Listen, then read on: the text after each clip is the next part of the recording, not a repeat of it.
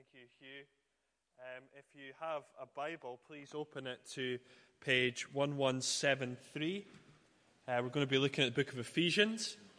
1173, Ephesians chapter 1. We're just going to look at the first 14 verses of this amazing letter. And then next week, Craig will finish off the chapter. And whenever Craig or myself are up preaching here in St. Peter's, we're going to be looking through the letter that Paul wrote to the Ephesians, a magnificent letter. So keep it open there in Ephesians chapter 1. In a moment we're going to look at this chapter, but first of all I want you all to try and imagine what it would be like to be in the church of Ephesus. Now we don't have to crack open our history books to figure out what that would be like, because in Acts chapter 19 in the Bible we know exactly what life in Ephesus was like. You don't need to turn there, but let me just tell you what you would see in the city of Ephesus. Ephesus was a city that was steeped in pagan worship. The whole city's identity was rooted upon worship to a particular Greek goddess, the goddess Artemis. In fact, in the middle of the city, there was a huge temple that was dedicated to the worship of Artemis. And people would come from all over the world, from all over the Roman Empire to the city of Ephesus to worship at this temple. So imagine in your mind's eye the city of Edinburgh and the castle that's seated on top of the hill right in the middle of Edinburgh. But instead of a castle, there's a giant, big Greco-Roman temple. And think of Edinburgh during the festival time. I don't know if you've ever been there when the festival's on. It's horrible. But the good thing about it is that there's people from all over the world that come to the city during that time. That's what Ephesus would have been like. People from all over coming to worship at the temple of Artemis.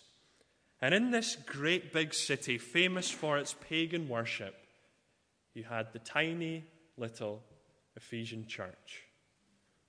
Many of the members of this church, actually, in Ephesus, many of them, if not all of them, were involved at one time in pagan worship themselves, were involved in worshiping Artemis. In fact, in Acts 19, we read that when they came to give their lives to Jesus, one of the first things they did was they gathered kind of all their occult books and all their spiritual books together, and they burned them. And so in many ways, it was a fairly unusual church. And yet in many ways it was a church that's very similar to us today. You can imagine how it would feel to be in the Ephesian church. They would have felt small. They would have felt weak. They would have felt like such cultural outsiders. They would have felt as if they were on the periphery of society. And not only that, they were a church that faced real conflict. People saw the Christians in Ephesus as a threat. In fact, one guy in Acts 19 who set up a business selling little statues of Artemis for all the tourists that came to the city was so worried that this new movement, this new church, would threaten his business that he incites this riot against them. And it's not just physical opposition. They're a church that's just come out of kind of occult practices, so they faced spiritual opposition. They were worried about the devil. They were worried about demons. And so Paul writes this letter to this small church facing conflict. And this is why he writes it. Three big purposes, I think, that Paul has in mind as he writes to this church: to encourage, to exhort, and to equip. Paul wants to encourage this church by reminding them of who they are in Christ. He wants to exhort them to live distinctively in light of who they are in Christ. And he wants to equip them to deal with the inevitable conflict that comes from being in Christ. Encourage, exhort, and equip. That is what Paul wants to do. Now, the first three chapters of Ephesians are mind-blowing. And they are written to encourage the church. What Paul does for us in these three chapters is paint the most beautiful portrait of what God's people are actually like. In fact, I've called the sermon tonight God's masterpiece. That is what God's church is. It's his masterpiece. So as we look at the opening section of this letter, I hope that if you're here tonight, if you are a Christian who sometimes feels lost or weak, or who's maybe even feeling the pressure of conflict or doubt, that you will be encouraged tonight as we study who we really are in God's eyes. And if you don't follow Jesus, I hope tonight you'll see that this is what's being offered to you. This is why following Jesus is so great. So think of that church, and let's read Ephesians chapter 1. Paul, an apostle of Christ Jesus by the will of God, to the saints in Ephesus, the faithful in Christ Jesus, grace and peace to you from God our Father and the Lord Jesus Christ. Praise be to the God and Father of our Lord Jesus Christ, who has blessed us in the heavenly realms with every spiritual blessing in Christ. For he chose us in him before the creation of the world to be holy and blameless in his sight. In love he predestined us to be adopted as his sons through Jesus Christ in accordance with his pleasure and will, to the praise of his glorious grace, which he has freely given us in the one he loves. In him we have redemption through his blood, the forgiveness of sins in accordance with the riches of God's grace that he lavished on us with all wisdom and understanding. And he made known to us the mystery of his will, according to his good pleasure, which he purposed in Christ, to be put into effect when the times will have reached their fulfillment, to bring all things in heaven and on earth together under one head, even Christ. In him we were also chosen, having been predestined according to the plan of him who works out everything in conformity with the purpose of his will, in order that we, who were the first to hope in Christ, might be for the praise of his glory. And you also were included in Christ when you heard the word of truth, the gospel of your salvation. Having believed, you were marked in him with a seal, the promised Holy Spirit, who is a deposit guaranteeing our inheritance until the redemption of those who are God's possession, to the praise of his glory. Now that is an amazing statement. In the Greek, it's one massive, long sentence. Paul's Greek teacher must have had a minute's silence for punctuation after reading that. But you can see that he is just overflowing with joy and praise as he reflects on who the church is. So let me pray for God's help before we look at this great passage together. Father, thank you for what we read of here in Ephesians. Father, this is incredible. And in some ways, I'm just so inadequate to bring out the riches of this treasure. Father, as we just dip our toe into the blessings that we have, the ocean of the blessings that we have in Christ, I pray that we would leave here tonight encouraged, we would leave here rejoicing, and that we would just praise your glory, because you are so great. You have done so much for us. Father, may we see it tonight afresh and anew. Holy Spirit, bring these great truths to bear upon our heart, we pray. In Jesus' name, amen. So Paul's opening statement to this small church, this apparently weak church in Ephesus, is a statement in which he shows them who they are. And as he reflects on who he is, as he sits down at his desk to write this letter, to encourage the Ephesian church, there's only one way, I guess, in which he can really begin, and that is with praise. Verse 3, praise be to the God and Father of our Lord Jesus Christ. In other words, Ephesians, I want you to join me in giving thanks and praise and honor to God our Father. I want to begin this letter by praising the greatness of our God. Why? Because he has blessed us in the heavenly realms with every spiritual blessing. Now, right from the onset, we're presented with one of many staggering statements that Paul gives us. If you follow Jesus, that means that God has blessed you with every spiritual blessing. There's not some Christians who are more blessed than others. There's no stages of Christianity. You don't advance up the ladder of Christianity. As soon as you come to follow Jesus, as soon as you ask for forgiveness, God gives you every spiritual blessing. God is not stingy. He doesn't hold back on you. Now, before we go and unpack, well, what on earth, what are these spiritual blessings? Just look at what Paul says here in verse 3 about where we get these blessings. In the heavenly realms. Now, what on earth does that mean? It's a really important phrase, I think, to understand, especially if you're going to read through the book of Ephesians, because Paul uses it quite a lot in this letter. Broadly speaking, the heavenly realms is a reference to the spiritual realities. So it's the spiritual realities, the invisible spiritual realities that lie behind the visible world. It's not simply the future prospect of heaven, because it's something that's happening to us now, but it's something that is behind the scenes, as it were, of this visible world. Every spiritual blessing. And if we look at the spiritual realities of what is happening to us now, it's mind-blowing. What God has done for his church is incredible. So think of it like this. The church of Christ is kind of like the TARDIS in Doctor Who.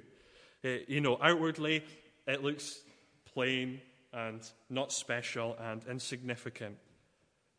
But if you open the door, behind the scenes, the cosmic workings are immense. And so what Paul's going to do now is open the door of the TARDIS. He's going to peel back the curtain of the visible church to show the inner workings, the spiritual reality that lies behind what God has done in your life as a Christian. We have every blessing from God. Jesus does not hold anything back from his church. Well, what are these great blessings then that we have in the heavenly realms? 3 things. Firstly, we have been chosen by the Father for adoption. Secondly, we have been redeemed by Jesus for unity. And thirdly, we have been sealed with the Spirit for an inheritance. Chosen, redeemed, sealed. That's who we are. Let's look at these 3 things in detail. We're going to there's so much in here that you could just spend ages chewing on one verse. But we're going to have a kind of helicopter view over these great blessings. And hopefully you can reflect on them later. Firstly then, we have been chosen by the Father for adoption. Verse 4, for God chose us in him before the creation of the world to be holy and blameless in his sight. So what's the great blessing you can know tonight if you're a follower of Jesus? You can know that before the very foundations of this universe were created, God chose you. Before you were born, God, knowing that you would rebel against him, knowing that you would hurt him, that you would sin against him, chose you to be presented as holy and blameless. He chose you. We did not choose him. It wasn't because something happened in your life that you came to follow Jesus. It wasn't because you were more disposed towards the Christian gospel. It wasn't because you were persuaded or that the right people were just there at the right time. Those could all be contributing factors. But the root cause, the root of it all, was that before the heavens and the earth were created, God said, I want you to be in my kingdom. It's not about a decision we made. It's about a decision he made. And for some reason, Christians get really hung up on this, but it's clear, isn't it? It just says it here. God predestines those who will be in Jesus. And we get hung up because we ask questions like, well, what about those who he hasn't chosen? And those are good questions, and we should wrestle through some of these concepts. But it's almost the wrong approach to this here. Paul's not trying to incite a theological debate. This is a statement of fact designed to encourage a church that looks small and feels marginalized. Don't you see, says Paul, God chose you. This is the most wonderfully liberating doctrine. It puts my salvation wholly in the hands of the King and the Creator of the universe, and not upon me. It frees you from yourself to know that in eternity past, God looked upon me with all my failures and all my ways of mistreating him, that he looked upon me knowing that I would let him down, knowing that I deserve nothing but his judgment. And he said, I want him. I will give up the life of my son whom I love so that I can have him. You see, the question we ask off the back of that is not how, but why? Why would God choose me? Why would God choose us, knowing what it would cost him? Verse 5. In love he predestined us for adoption to sonship through Jesus Christ, in accordance with his pleasure and his will, to the praise of his glorious grace, which he has freely given us in the one he loves. Why did God choose you? Brothers and sisters, it's because he loves you and he wants you to be his child. And he adopted you into his family, not because you were lovely or because you were great, but for one simple reason: the praise of his glory and grace. God has made much of us, not because we're worth it, but because his glory is wonderful and he wants to display his glory and grace, and he wants his glory to be praised. And when you think on what God has done for you, you just can't help but praise his grace. With all that's going on in your life right now, feeling that it's hard to live as a Christian, or you may be just feeling so cold to the gospel right now, think on the fact that the God of the universe chose you to be treated like his most beloved child. You see, I wonder, and I fall into this trap, if we just view salvation as if we were prisoners who have been let off a death sentence. And God has rescued us in that way. I don't know if you've ever thought of salvation like that. But if that's the case, you'll view God, you'll think maybe that God views you with a kind of, indifference. That's not the gospel. We have been saved so that we could be adopted in love. We call God Father. That means that no matter how many times I muck up, God will love us unconditionally. God will forgive us, just as you would love your own child.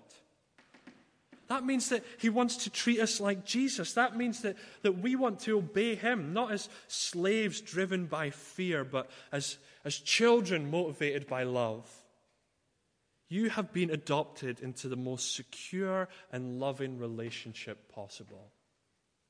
You know, the best thing that, thinking about this idea of adoption, the best thing I've ever read on it was by a guy called J.I. Packer in a book, Knowing God, a very well-known Christian book, excellent book. And this is what Jim Packer says about adoption. God adopts us out of free love, not because our character and record show us worthy to bear his name, but despite the fact they show the very opposite. We are not fit for a place in God's family.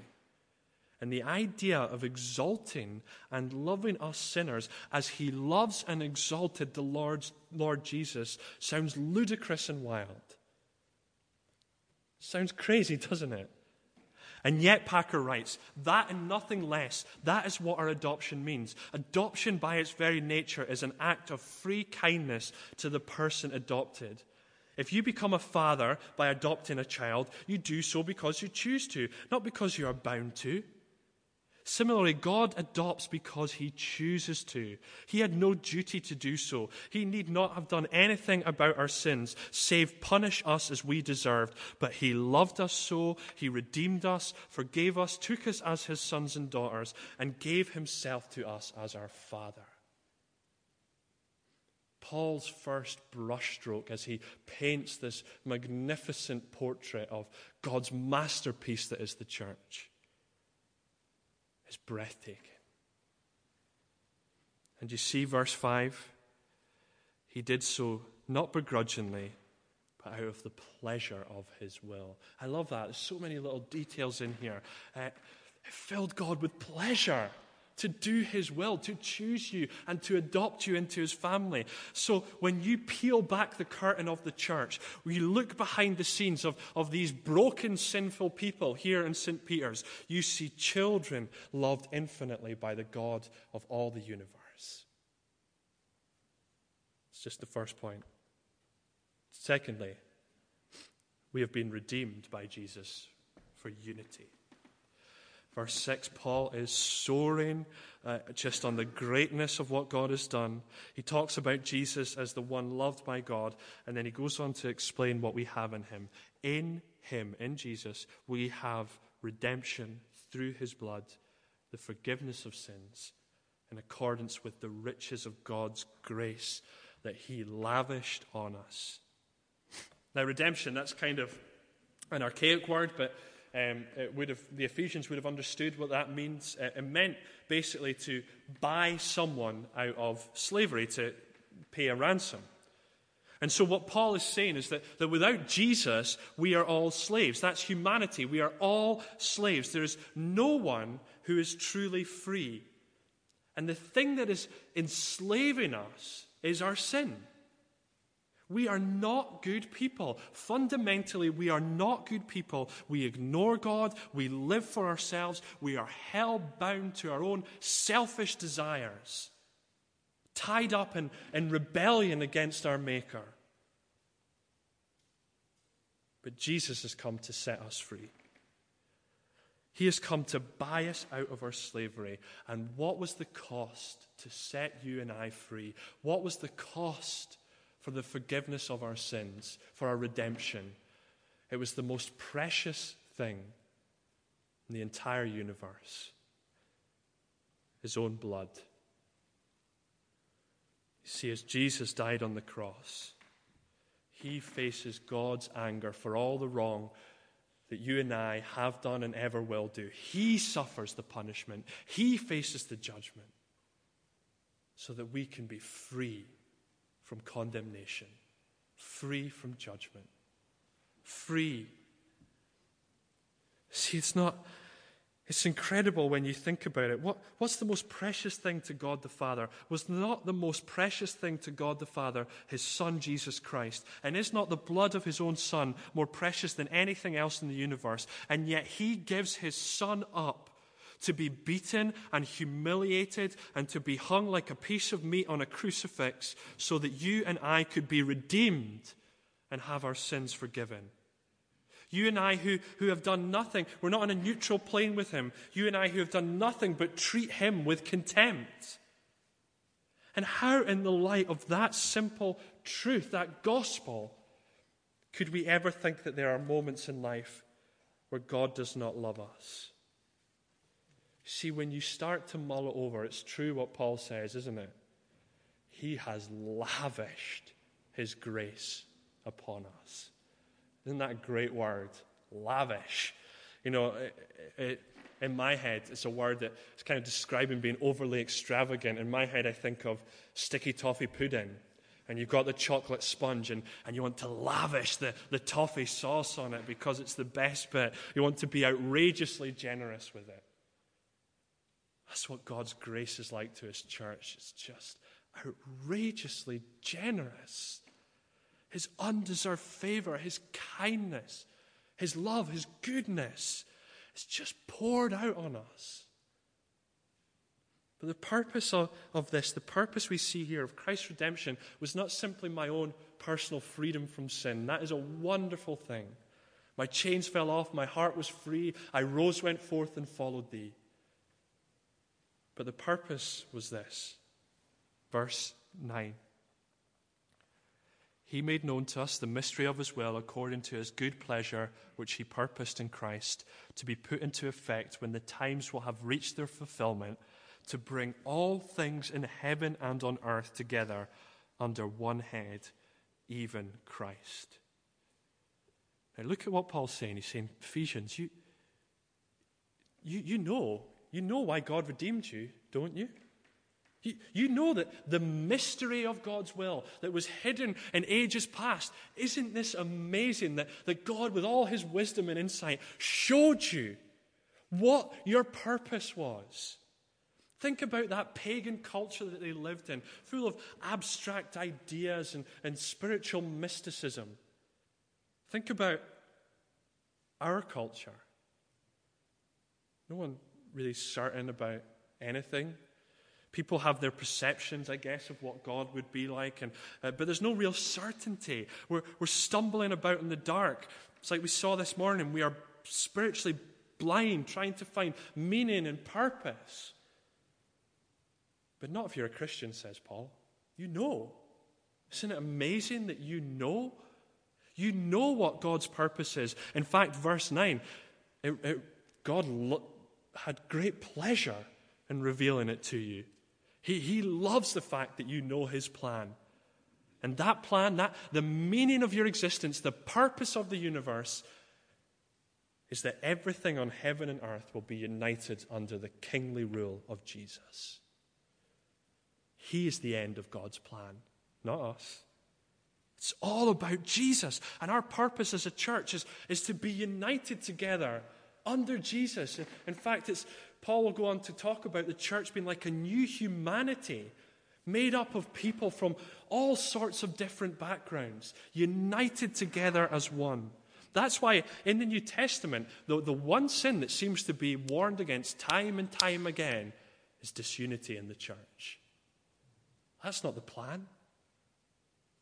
And so when you peel back the curtain of the church, you will see people from every tribe and tongue and nation, all united as one. United because the thing that bonds us is the blood of our Redeemer, Christ. And Paul's next brushstroke in this wonderful portrait of the church are people from all sorts of backgrounds, freed by grace under the rule of King Jesus.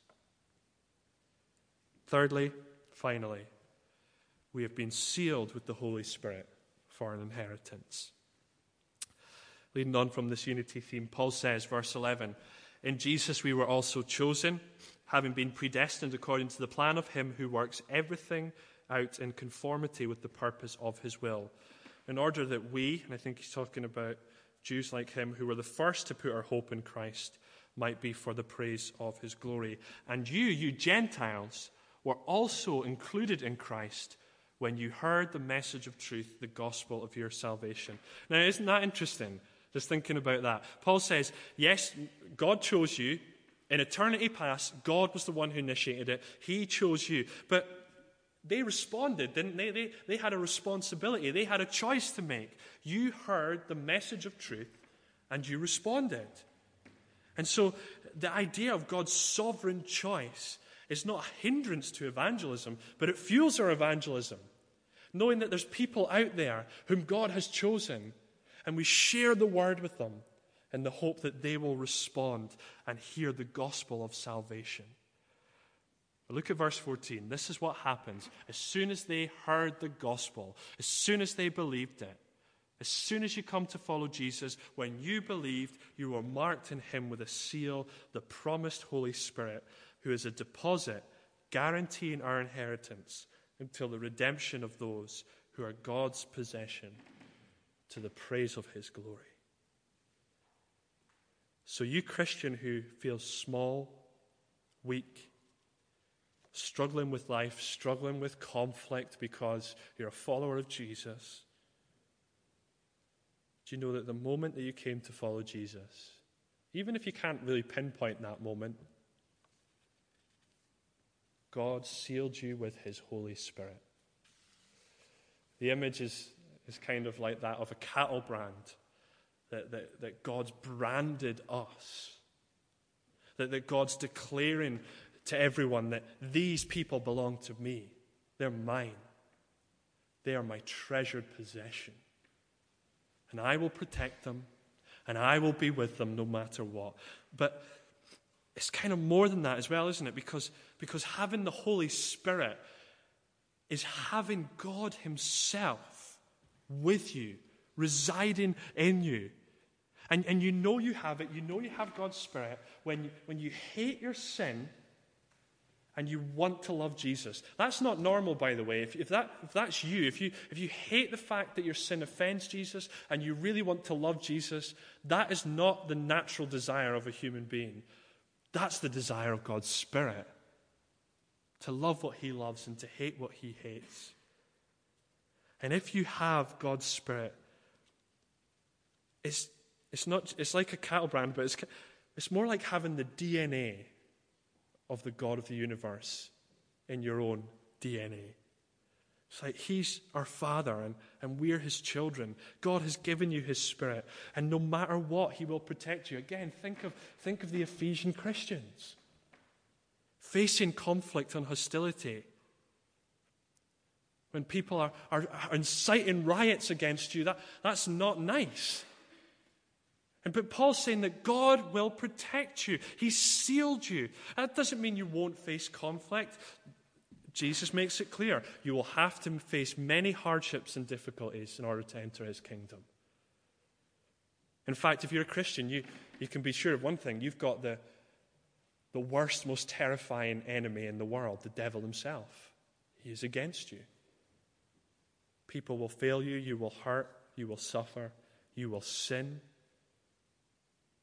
But what this does mean is amidst it all, there's one thing you can be absolutely certain of. You are totally secure in his love.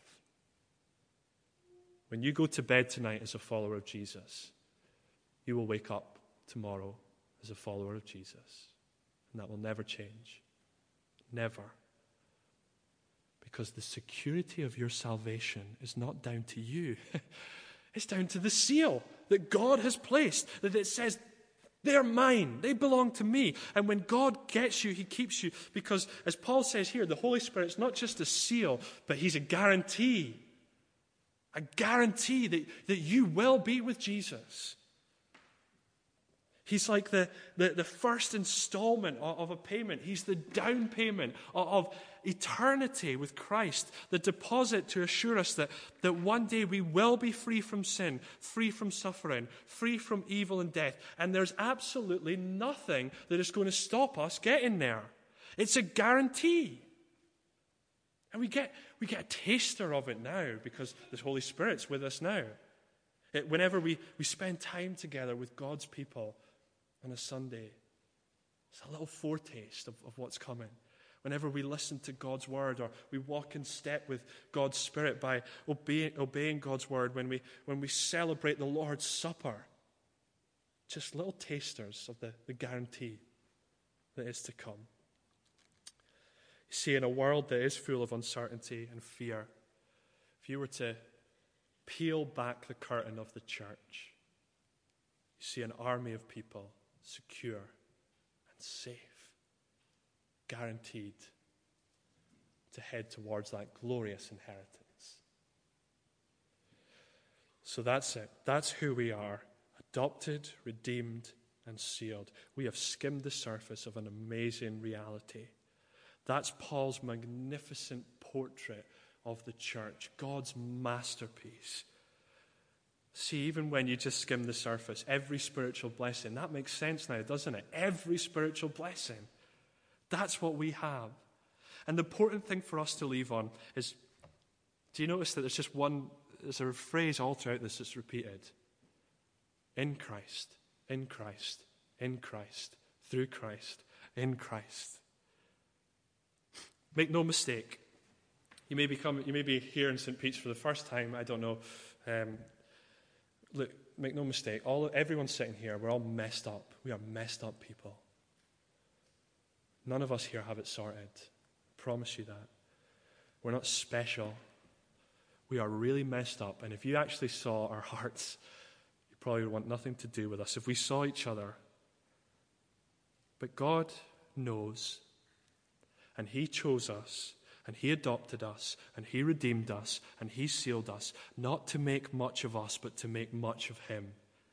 And I return to that phrase repeated in Ephesians because it's so important as we look to celebrate and remember the Lord's death. Verse 6, to the praise of his glorious grace. Verse 12, to the praise of his glory. Verse 14, to the praise of his glory. You see, when you see who you really are in Christ, that never, ever, ever will lead you to self-exaltation. It just leads you to want to praise his glory. We need to know these blessings, especially when we feel small or weak, especially when we feel marginalized or small. But we need it not just to make ourselves feel better, but so that no matter what happens, we will be able to praise his glory. For his glory is always worthy of praise. Let's pray. Father, thank you for these great truths. Just hovering over the surface of the many spiritual blessings that we have in Christ. It's amazing to think that we have this because we know we don't deserve it. We don't deserve it. We know that we're not even neutral with you. We know that we're sinners. That without Jesus, we have held you in contempt. That we have hurt you and rebelled against you. That we are wicked. And yet, because we have faith in Jesus, you have chosen to treat us like Jesus. Because we are in Jesus, we are confident, and we can say with such confidence and certainty, because it's all about him, not us, we can say that we are your children, that you chose us to be your children before the foundations of the world. We can say that we have been set free, we have been redeemed by the blood of Jesus. We can say that we know what the plan of God is, that everything should be united under the kingly rule of Jesus. We can say with such assurance that we have been sealed by your Holy Spirit. And heaven is not something that we wait for with a wishy-washy hope, but something we know is definitely going to happen. Father, give us the ability to see the great spiritual blessings that we have. Whatever's going on in our lives, help us to meditate on the great truth that we have every spiritual blessing in Christ Jesus. We pray this in his name. Amen. Well, we're going to sing before we